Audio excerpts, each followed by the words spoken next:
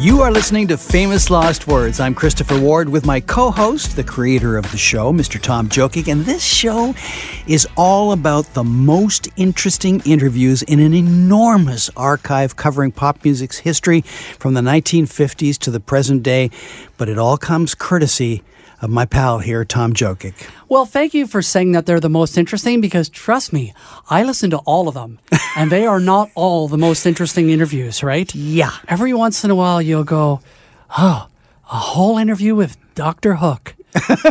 And you're going, yeah. And then you listen to it, and you go, okay, well, that's fine. Although there is a very good Dr. Hook clip. It's very brief, too. It's very brief, and it is good, and we'll play that one day. You know what I find very interesting, Christopher, is that a lot of the interviews from the early 80s, the new wave acts, the ones from England, they are almost like impossible to listen to. They're so dull. That's interesting. I don't even know how to categorize it, and to probably categorize it would be unfair to them.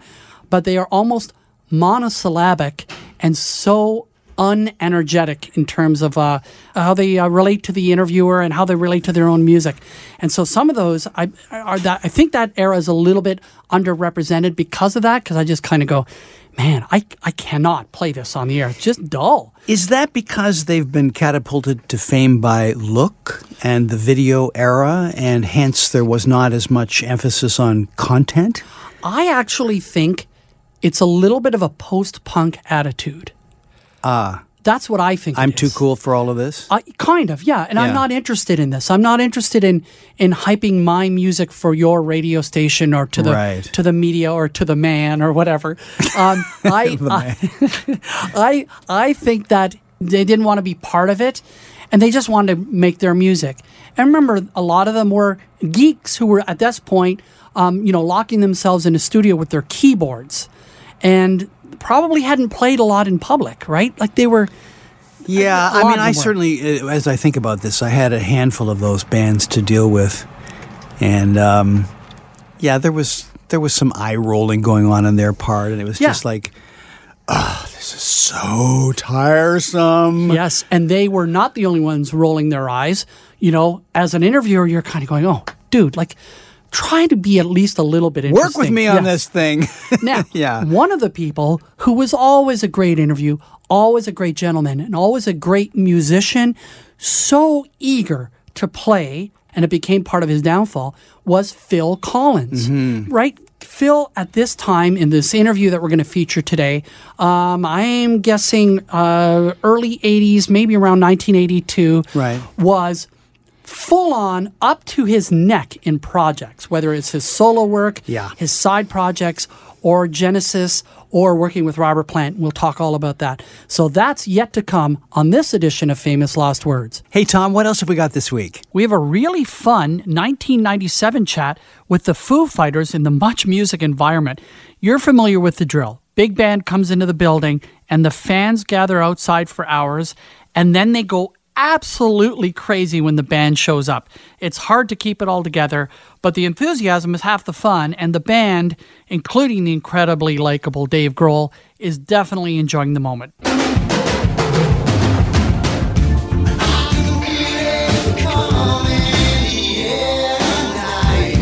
Oh, those booming drums on In the Air Tonight. That's Phil Collins from Face Value 1981 on Famous Lost Words. Well, there were a lot of drum machines on there too, but that's another story. That's right. So, Tom, at the time of this interview, Phil Collins had a resume to last a lifetime that he seemed to be building on daily.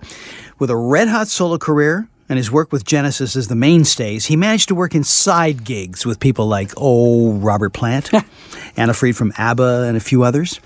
Well, when you put together his work as a solo artist, band member, and sideman, you ready for this? Collins had more top 40 Billboard hits than any other artist of the decade. Really? Yeah. Safe to say, Phil owned the 80s. And when you meet him, he doesn't radiate stardom, like a Plant or a Jagger. I agree. But he gets the respect that he deserves as a working man's musician. and is a hugely successful artist. I would like to argue with that just a little The bit. lack of respect issue? I don't think he gets the respect he deserves. Oh, as a musician? As a musician, I just think that because of his fall from grace, and it all had to do with the ubiquitousness of him in the 80s, leading into the early 90s, maybe not even lasting that long, to the point where there was a backlash against him, and then he became disrespected in a very, very big way by the end of the 80s, I think. And I think that he has not fully come back from that, and I think that's undeserved, and I think he belongs in the pantheon of great musicians and also one of the great guys in music history. Well, I'm thinking about this because when you achieve success on the level that he did, or say a Peter Frampton did in the previous decade, Yes. It's almost like you get too big for your britches in the eyes of the public. Yes. They put you there, Exactly. and then they want to slice you and cut you down. Yes. And there's old Phil again, right? And we'll hear that in a few minutes when he's talking about all the things that he's doing. Okay, so an interesting aspect for me anyway about Phil is that he managed somehow to wear his musical influences proudly on his sleeve while maintaining his originality. So to start off this interview from the early 80s, Phil talks about his main influences. Motown and Stax and Atlantic, as well as obviously the Beatles and what was going on in England at the time, made such a big impression on me. I mean, I was really learning to play the drums properly then. I've been playing since I was 5, but it was when I was about 15, 16 that all this was happening. And I really, it's what I grew up with, and I still find the magic of that sound, the 60s sound, which a lot of people are trying to get today. I think the Police, and contrary to what a lot of people would think, Genesis are still doing 60s, material of that period. No real surprise there. Phil has always been clear about those influences, especially the Motown one. Well, he's clear about a lot of things, so listen to this amazing dissection of the Genesis hit Abacab. Abacab! Ow! I remember when Abacab came out and Sting heard it, and we met at the Secret Policeman's Other Ball. Right. He came up to me and said, "Listen, Phil, I love that single you got out at the moment, Abacab. It's really 60s." And it was funny because the Abacab itself was made up of 3 sections. A was Booker T and the MGs feel, like da-dum, Yeah. right? Yeah. Then there was another bit called da-da-da-da-da-da-da-da, which was, in fact, Friday on My Mind, the Easy Beats. And there was the C bit was like the Stones, which is on the fade out on the album. It's like the Stones sort of out of our heads feel. Rock, yeah. And so we put those 3 things together, and it had a 60s vibe to it. And they're doing the same kind of thing. It's the energy and melody of the 60s, and that's really, that's my period. Some people grew up in the 70s or the 50s. Some people like Elvis Presley and Bill Haley. I like the 60s. That's funny, and I love that album when it came out. But to me, Abacab sounds like none of those things that he just describes. But that shows you how inspiration works in the mind of the artist, even if it doesn't necessarily translate to the listener. I just love the song, but I didn't hear all those 3 different parts and all those 3 different influences in that song. So I remember hearing at the time that the title came from the chord structure. Well, as he just described in the clip, it had 3 segments, A, B, and C. But yes, I originally heard that it was A, B, A, C, A, B. Right? Is that what you mean? You mean structurally? Structurally, yeah. I thought it was like the chord, like yes, A major, B major kind of thing. Yeah, that's what I thought too. That I did hear that at the time that album came out, for sure. I don't know. Will somebody please tell us? Sure.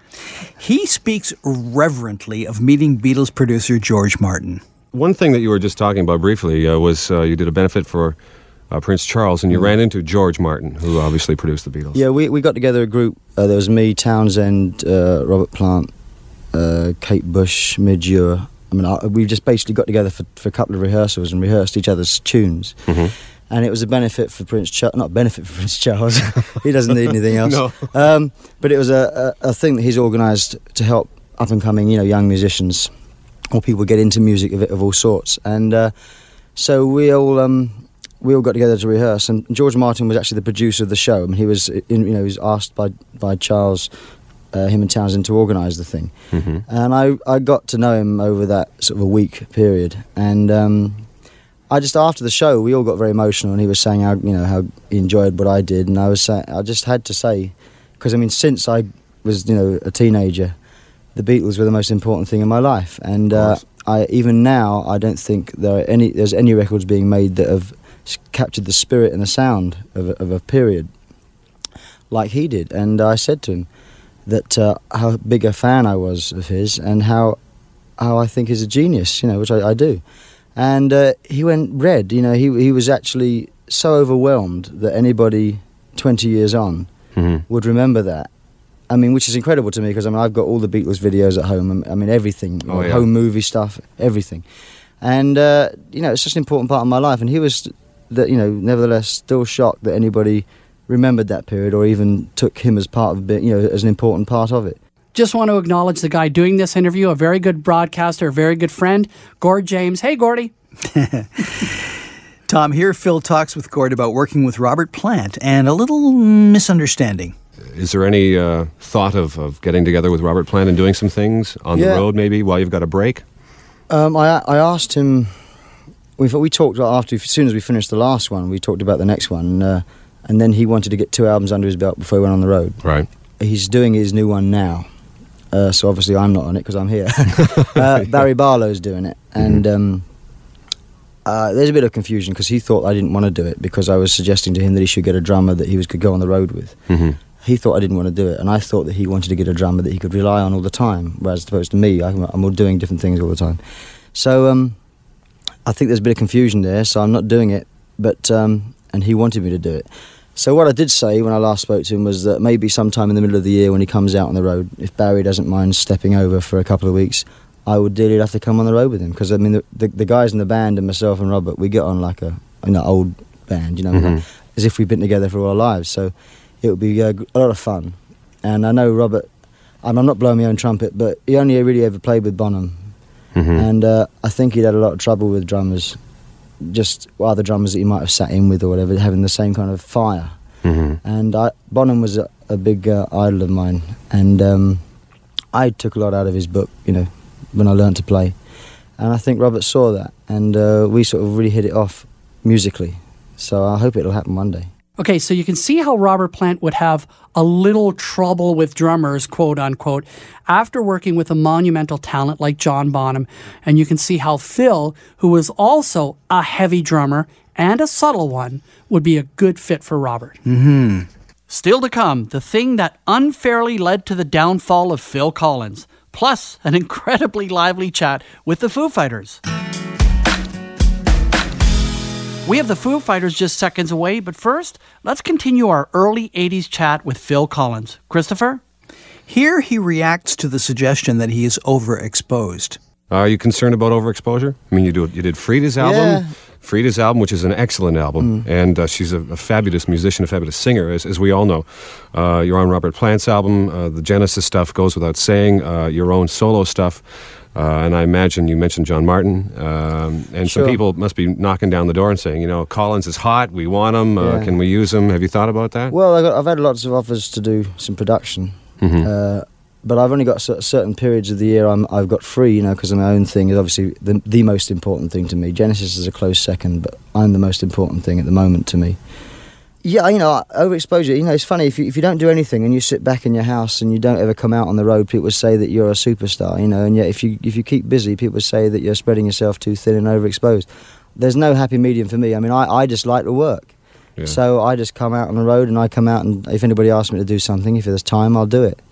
I'm still flattered when people ask me to play on their albums, I'm still sort of naive enough to get flattered by it. So it could be overexposure. I mean, the person that doesn't like me would say it's overexposure. The people that do like me would say it's nice to see me, I can't help it. Okay, Phil is 100% right here. He just wanted to work and have fun as a musician, and as we've discussed before, this criticism would blow up as the decade progressed, and it would deeply wound Phil Collins, which is a shame. I interviewed him at the end of the 80s, right at the very end of my time at Much. And I found him to be a complete gentleman, totally articulate, as you have suggested, but a little bit defensive. And maybe it came by that honestly. Yes. Well, you and I have talked about the fact that, he's driving through, I think he was in Atlanta one weekend driving in his car, and he's listening to the big radio station there, and they said something like, it's a Phil Collins free weekend. we're not going to play any Phil all weekend. So imagine that. Like, you're working your tail off. You're doing so much work. Most of it quality work. You're so proud of your work as a musician. You take great pride in it. And all of a sudden, people are saying, yeah, we're never going to even play this guy again. That backlash hurt him so much. That's Phil Collins from the early 80s on Famous Lost Words. You can hear our previous chats with Phil on episodes 6 and 214 on the iHeartRadio app. Don't forget to rate and review our show.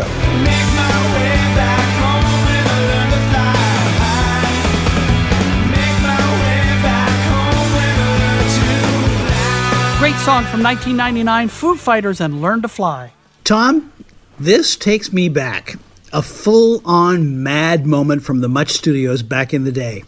July 8th, 1997, a little after my time, but once you've been there, you never forget the buzz when the band of the moment shows up and the streets are packed and all those faces are pressed against the window. Whether it was Duran Duran, Bowie, Madonna, or the Foo Fighters. We've got 3 short segments with George Stroumboulopoulos during his days at Much, talking with the band, mainly Dave Grohl, who always knows how to command the stage. Oh, just a warning, the fans in the background are full-on crazy, and it's both funny and a little bit irritating and weird, but stick with it because, trust me, this is worth hearing. Once these lunkheads stop screaming in the background, it really does get good. So bear with us. It'll be great. I promise. Well, and the band loves it. Yes. The interview starts on an odd note about the Foo Fighters being a carbon-neutral band. Something to note about this album is that the first CD by an American band to be carbon neutral. I'm sorry, what did you say? The fans are going crazy. I can't hear you above our rabid fans. They must have heard about Future Forests, first American band to make a carbon-neutral CD. Talk about that. Well, actually, this guy, we played this festival in California called the Coachella Festival. And these 2 guys came up to me and they sort of proposed this idea. They were starting this organization that was trying to get bands to use recycled paper with their stuff so as to, be Apparently environmentally cool. That guy's here. Yeah, like those guys out there. But, and so basically a little bit of the money from the record goes towards planting trees, which then reintroduces our atmosphere with the ingredients that would have thereby been destroyed with the making of the Help CD. It's just a way so we can keep our SUVs and not feel so damn guilty about Awesome. it. That's That's really exactly what it is. right. Yeah. Now we're At a the end of the carbon neutral day, band. Karma, karma, karma, karma, karma. You guys are all on the Here's to same 'em. page musically, aren't you? I mean, within this band? All the same age? Page. All the same page musically? yeah. There's some differences, Taylor's kind of actually. doing his own thing a little bit. Yeah. Yeah. I'd listen to a lot of stuff these guys don't listen to, but they listen to a lot of stuff I don't listen to. I mean, they're probably all 3 way more on the same page than I am with them. And does that ever, when you get into the studio, is that better for the recording process, knowing you guys come from different areas and have different sounds that you're into? I think it's good with any band if you bring different influences, See, Nate's kind of the talking heads Oingo Boingo over here. Stuck in the mid-80s. And you've got Shiflett with the punk rock? Stray Cat He's strut. got the Stray Cat strut and maybe a little bit of Clash in it. Taylor's bringing a little bit of Yes and early Genesis. Ooh, of all the things to bring. I know. And what about you? I'm just all about Pink and Britney and Christina and just real music for real people. That's exactly what it is. Made by real people. A lot of people don't want to get into to play a hate a game, but as musicians and people who do this, and you listen to music, generally, are you pleased with what you're seeing out there? Well, you can't hate music, man. Like, you can't hate it. You could not go out and buy it and put it in your CD player, but I mean, I have a soft spot for music that totally sucks. Like, I do. Like, I have a serious soft spot for it. Like, the most annoying pop song on the radio, I turn it up when it comes on the radio. I'll listen to the whole thing. I kind of dig that kind of stuff. Is that because deep down you don't like yourself and you just want to punish yourself, or is it because you actually like it? It's because I had a horrible childhood, and I'm not comfortable with myself, and I just. You're not the kind of guys that walk around with security, which make you different than a lot of bands who sold. That's because records. we kick ass. That's why. You do your own security. Security. Who needs that? I'm not sure I've ever had a man crush before, Christopher, but I'm just going to say it. If I did, it would be Dave Grohl. There, I've said it. Don't hold it against me, but I really do like that guy in the way that he waves the flag for rock and roll, and he's so funny and friendly, and people who have met him say that he is genuinely that friendly. There you go. I've said it. Leave me alone. Well, now we have that on record, as the quotation goes. And I make no apologies, Christopher. A discussion about the current meaning of punk rock follows. Yeah, but first, they talk about their new album, The Color and the Shape. Are you past the stage of being nervous when a record comes out? I get more nervous to play a show than for a record to come out. No, that's the best part. When your record comes out, it's a relief, Put all that work into something, and it just takes forever, Are you time warped? Is it weird for you to drive around, everybody talking about a new Nirvana song, and you hear it on the radio? Yeah, man. I got there's people put posters up all around my house and stuff. And so, yeah, it's kind of weird. I mean, it's been a while. So, yeah, it's a little strange. But, it was kind of inevitable that eventually that stuff would come out. We had no idea, man. We thought lawyers would take care of that forever. Yeah, me too, actually. Going back to Virginia, staying in Virginia's got to keep things really on a cool tip for you, because you're not caught up in all the other stuff. Yeah, it's cool to go back there and record. And the previous record, right? If you took a look at the idea of the fake versus the real. Yeah. On this album, it just sounds like you got a little more subtext going on in there. Yeah. Basically, I mean, the last album was just all about. It was more about building the studio than actually making it. It was like, okay, we're gonna make a studio. Let's go to the phone right now. We'll talk tomorrow about music with Andy. Andy, you got a question for the guys in the Foo Fighters? Yeah, guys, how's it going? Good, Andy. How are you? It's a great question, man. Fantastic. Yeah, the question is, there's another one. When you look at punk rock these days, you see bands like Pennywise and Foo Fighters on one side. On the other side, you see bands like Blink-182 and New Found Glory. And what do you guys think of the punk rock genre right now? And are you proud to be a part of it? Foo Fighters and Pennywise. All right, then. Are we a part of it? I don't know. What's the difference between one side and the other? That side. I don't know, man. We just played a really punk rock I call you guys a punk rock band for sure, right? Well, I wouldn't really call us a punk rock band. I mean, we were kind of raised listening to hardcore and punk rock and stuff, but I don't know. It's hard to. I don't know. I mean, would you call Husker Du a punk rock band? Not really. No, you think like of punk rock band, you think of original alternative rock or something. Yeah. We're modern rock. We're not punk rock. Yeah, we're modern. Yeah, we're modern adult. Whatever you guys the terminology right. What's that? I said whatever you guys are, you kick ass for sure. Thanks, dude. Thank you very much. All right, guys, take it easy. People spend too much trying to figure it out. Think people overthink it? What, the punk rock thing? It's music in general. Yeah, I think so. Yeah, especially, questions like, well, what do you think about what's going on in music right now? It's like, I mean, there's always good music out there, and you can always find it. It's just a matter, it fluctuates as to whether it's available to people or not.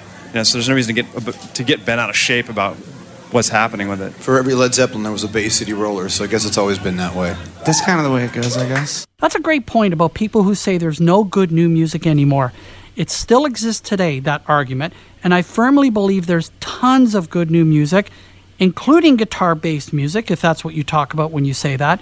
You just have to know where to find it. So look, and I guarantee that even if you're a hardcore classic rock fan, you will find good new music that appeals to you. I'm just going to say it. There you go. I've said two things now that are controversial, Christopher. I think you're on pretty safe ground there. I love that quote, for every Led Zeppelin, there's a Bay City Rollers. Love that. Love that. Yeah. Dave talks about the virtues of playing acoustically. The more stripped down it is, the easier, Like, when you're blaring loud with the band or whatever, sometimes it's just total chaos, which is awesome. That's fun in itself. And then there's other times where, we did the Bridge School benefit thing with Neil Young, and we played acoustic, and it was great, man. That's kind of fun because you can hear each other play, and it's nice. It's like, oh, that's what that bass sounds like. Oh, that's what my band sounds like. Cool. Wonderful. There you go. Foo Fighters in conversation with George Stroumboulopoulos in 1997.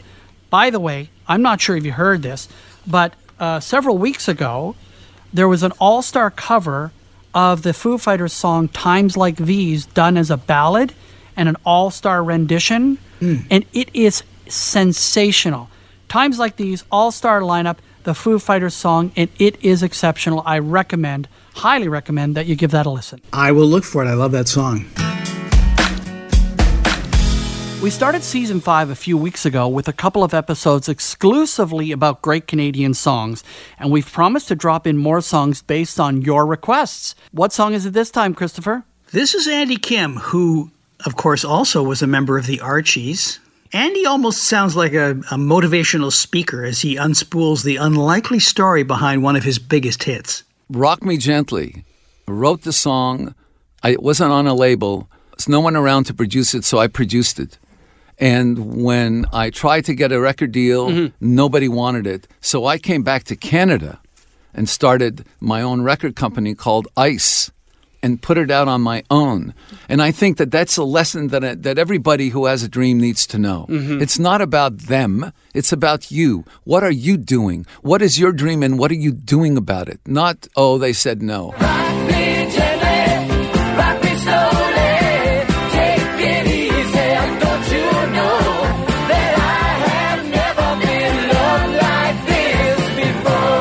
Great story about a huge hit for Andy Kim, Rock Me Gently from 1974. Sunny days, oh, sunny days.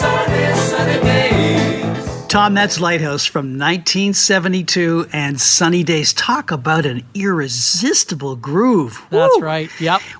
And we've got Skip Prokop from the band, the leader of the band, telling the incredibly charming story about an equally charming song that can still bring the sunshine all these years later. That's a funny story that I've told before, but it's true. It was that was in the summer. It was like 2 summers ago, and I thought I was going to get 2 weeks holidays. The band took 2 weeks holidays, and Jimmy, we had all the stuff selected that we were going to record, and Jimmy said, well, I think you better write a few more things, because just so we have some extra things. And it was so hot, man. It was like about 89, 92 degrees, something like that. And I was sitting out in the backyard in Shannon's pool, you know. You know those little pools? And I was sitting on the edge with my guitar and a TV table, you know, so I could write, because it was so hot. And I was just fooling around with that, you know, like it's like an old Benny Goodman or you know, that bomb, dun, dun, dun, dun, dun, you know, that kind of thing, right? I was fooling around with that, and I got the idea, and naturally the day being as hot as it was and all that, that just led to, you know, the lyric idea, and that was one of those songs that just kind of popped out, you know, every once in a while you write something like that, it just goes clunk, and there it is. And I thought, I enjoyed it, you know, and I was amazed when Jimmy picked it, you know, to be, on the album, and then we went to the rehearsal hall and I played it for the guys. They flipped. So he said, wow, that's a fun song, man. Yeah, this ought to be really this will be a laugh, man, to do, right? And usually, you know, you're spending hours coming up with an arrangement where everything just went click, fell into place like the Nucleus. We had the tune down 2 times through the tune. There's not that much you can do in that kind of tune except play a rhythm and just cook along with it, you know? And the tune just went boom. Sitting stoned alone in my backyard, asking myself, why should I work so hard? Sit and dream about the days to come, half undressed, just soaking up the sun. That is great. A song that's literally created in the moment. And, you know, the opening line is pretty cool. Sitting stoned alone in my backyard, asking myself, why should I work so hard? That just describes the moment. Yeah. Great song from 1972 that just sparkled out of the radio that year, Sunny Days from Lighthouse. So Christopher is currently in California, and I am currently near Toronto. But, Christopher, get this. I've been doing a little bit of research on our listeners and where they're from. Check this out. This is a list of the different countries in which we have listeners of Famous Lost Words, okay? Canada, the United States, the UK, Australia, Germany, Argentina, France, Hungary, Singapore, Belgium, Sweden, Austria, Brazil, Chile, Ireland, Costa Rica, Pakistan, Sweden, Italy, Mexico, China, Czech Republic, Colombia, Ecuador, Hong Kong, Netherlands, New Zealand, Norway, Peru, Thailand, United Arab Emirates, Paraguay, and South Korea. Hello, Ecuador! That's right. It's a lot of countries. And it makes us really proud because we've been doing this show for a few years. And obviously, if you're listening right now, you're supporting the show. And another way to support the show is simply to listen to past episodes if you haven't already heard them and tell all your friends. Get on Twitter, share our Twitter feeds, go on Facebook at Famous Lost Words and help us out because then more people listen and it just brings joy to everybody, including us. Tom, so far this season, we have featured the stories behind about 24 great Canadian songs. And I'm talking about just memorable Canadiana, from American Woman to Tom Sawyer, from Call Me Maybe to In My Blood, which is amazing because we use the audio of the artists themselves talking about the songs as they're being released. Now, the upside of our archive is that we actually have the audio. The downside is that while we have interviews for hundreds of Canadian artists, most of them don't talk about specific songs. So what you're going to hear is what we got. Now, that being said, it would be a shame not to acknowledge at least a number of the songs that are missing. And we know they're missing because we've heard from you. Yeah, absolutely, Christopher. I'd like to give a good example. So we have a 1987 interview with Blue Rodeo as they were releasing their album Outskirts. That's the album with Try on it. And they talk about releasing the singles from that album. But do you know what? They don't even talk about Try because at that point, I don't even think it occurred to anyone to release it as a single because it probably, the people in the band and their management probably didn't think it really represented the band or they didn't think it would suit the top 40 at the time. Now let's think about that. Like 1987, and they don't think it's going to suit the charts, and they're kind of right because their charts were all over the place at that time. And yet here comes this song with a very, very soft strum of a guitar at the very beginning and this plaintive vocal.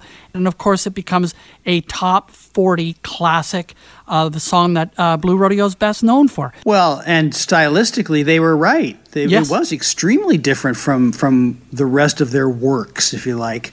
They even got R&B play on that. Can you imagine that? It's funny that you mentioned that, but they wrote that song, Jim Cuddy wrote that song as kind of an R&B flavored song originally, and then they turned it into a ballad. So, if you want to know why your favorite Canadian song has not been profiled yet, then there's your reason. Either that or I just don't like it.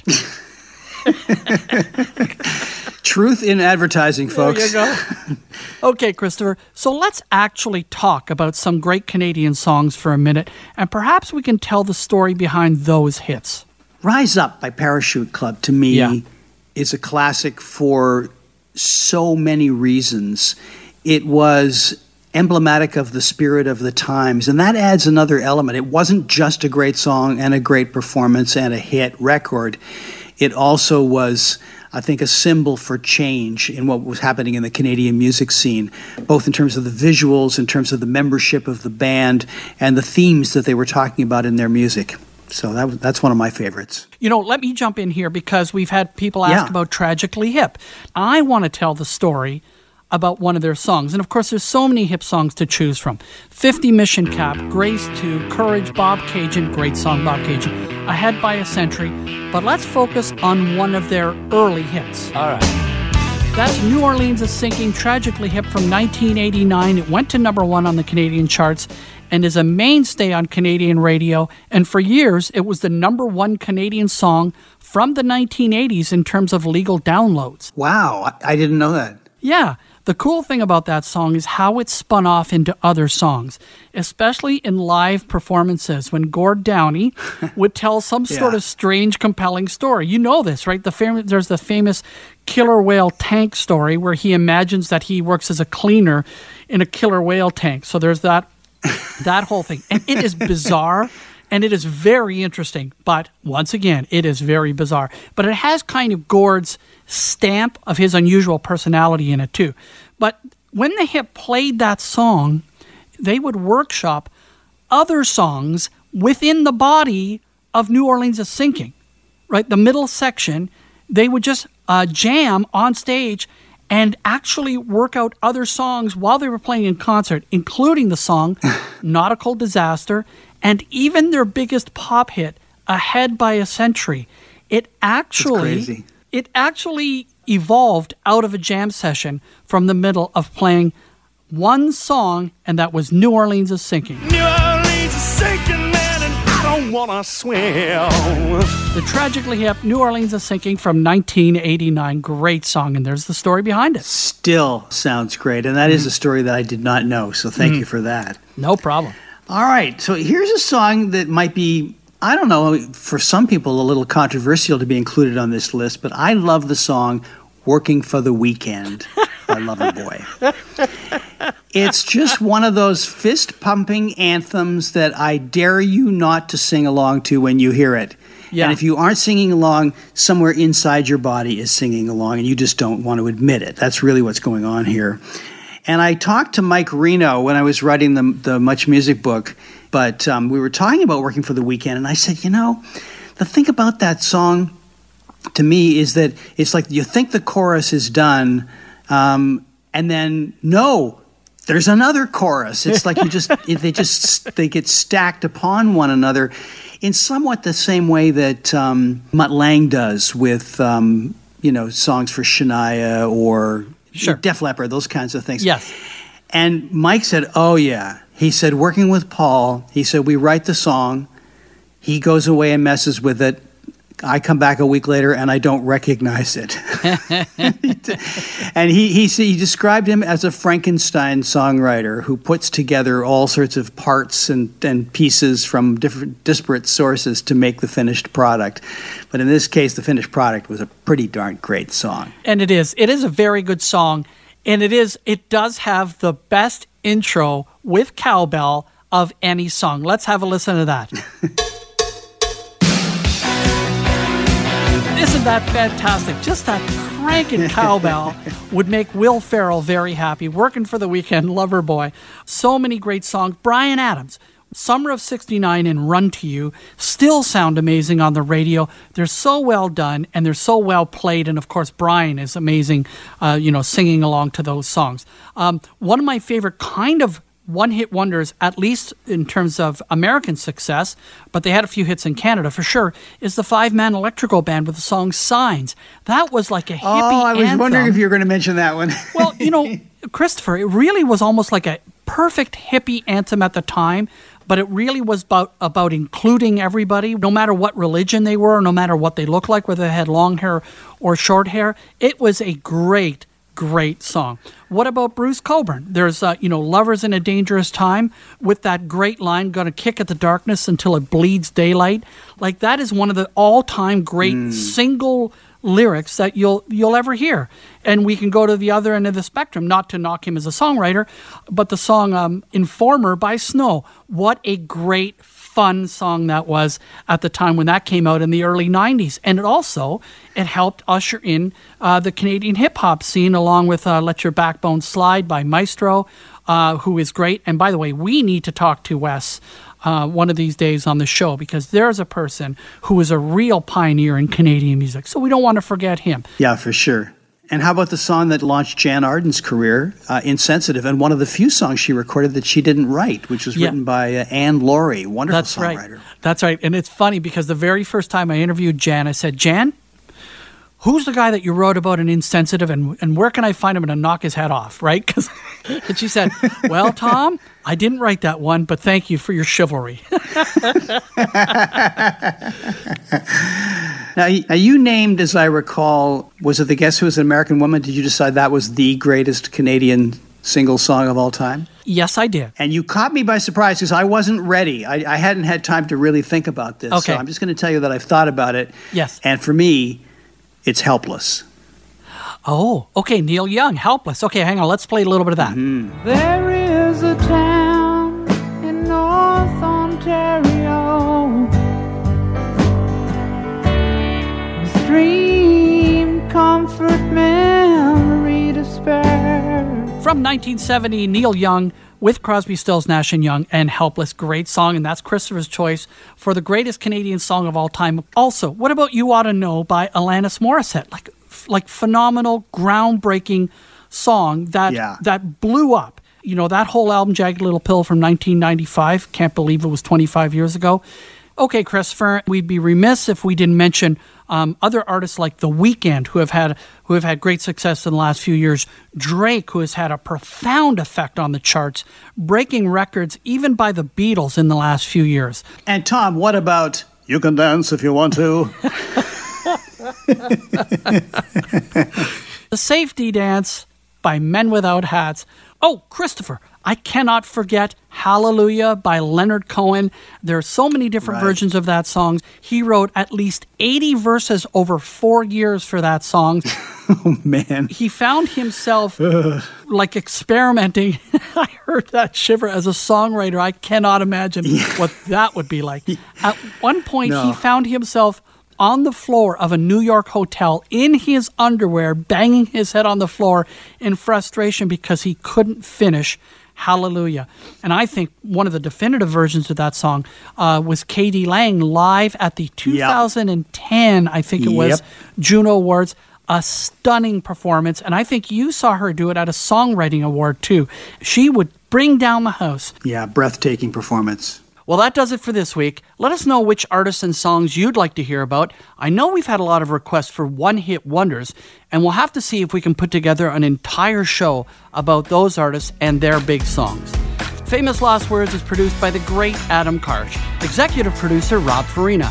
Remember, there are 68 previous very binge-worthy episodes of Famous Last Words.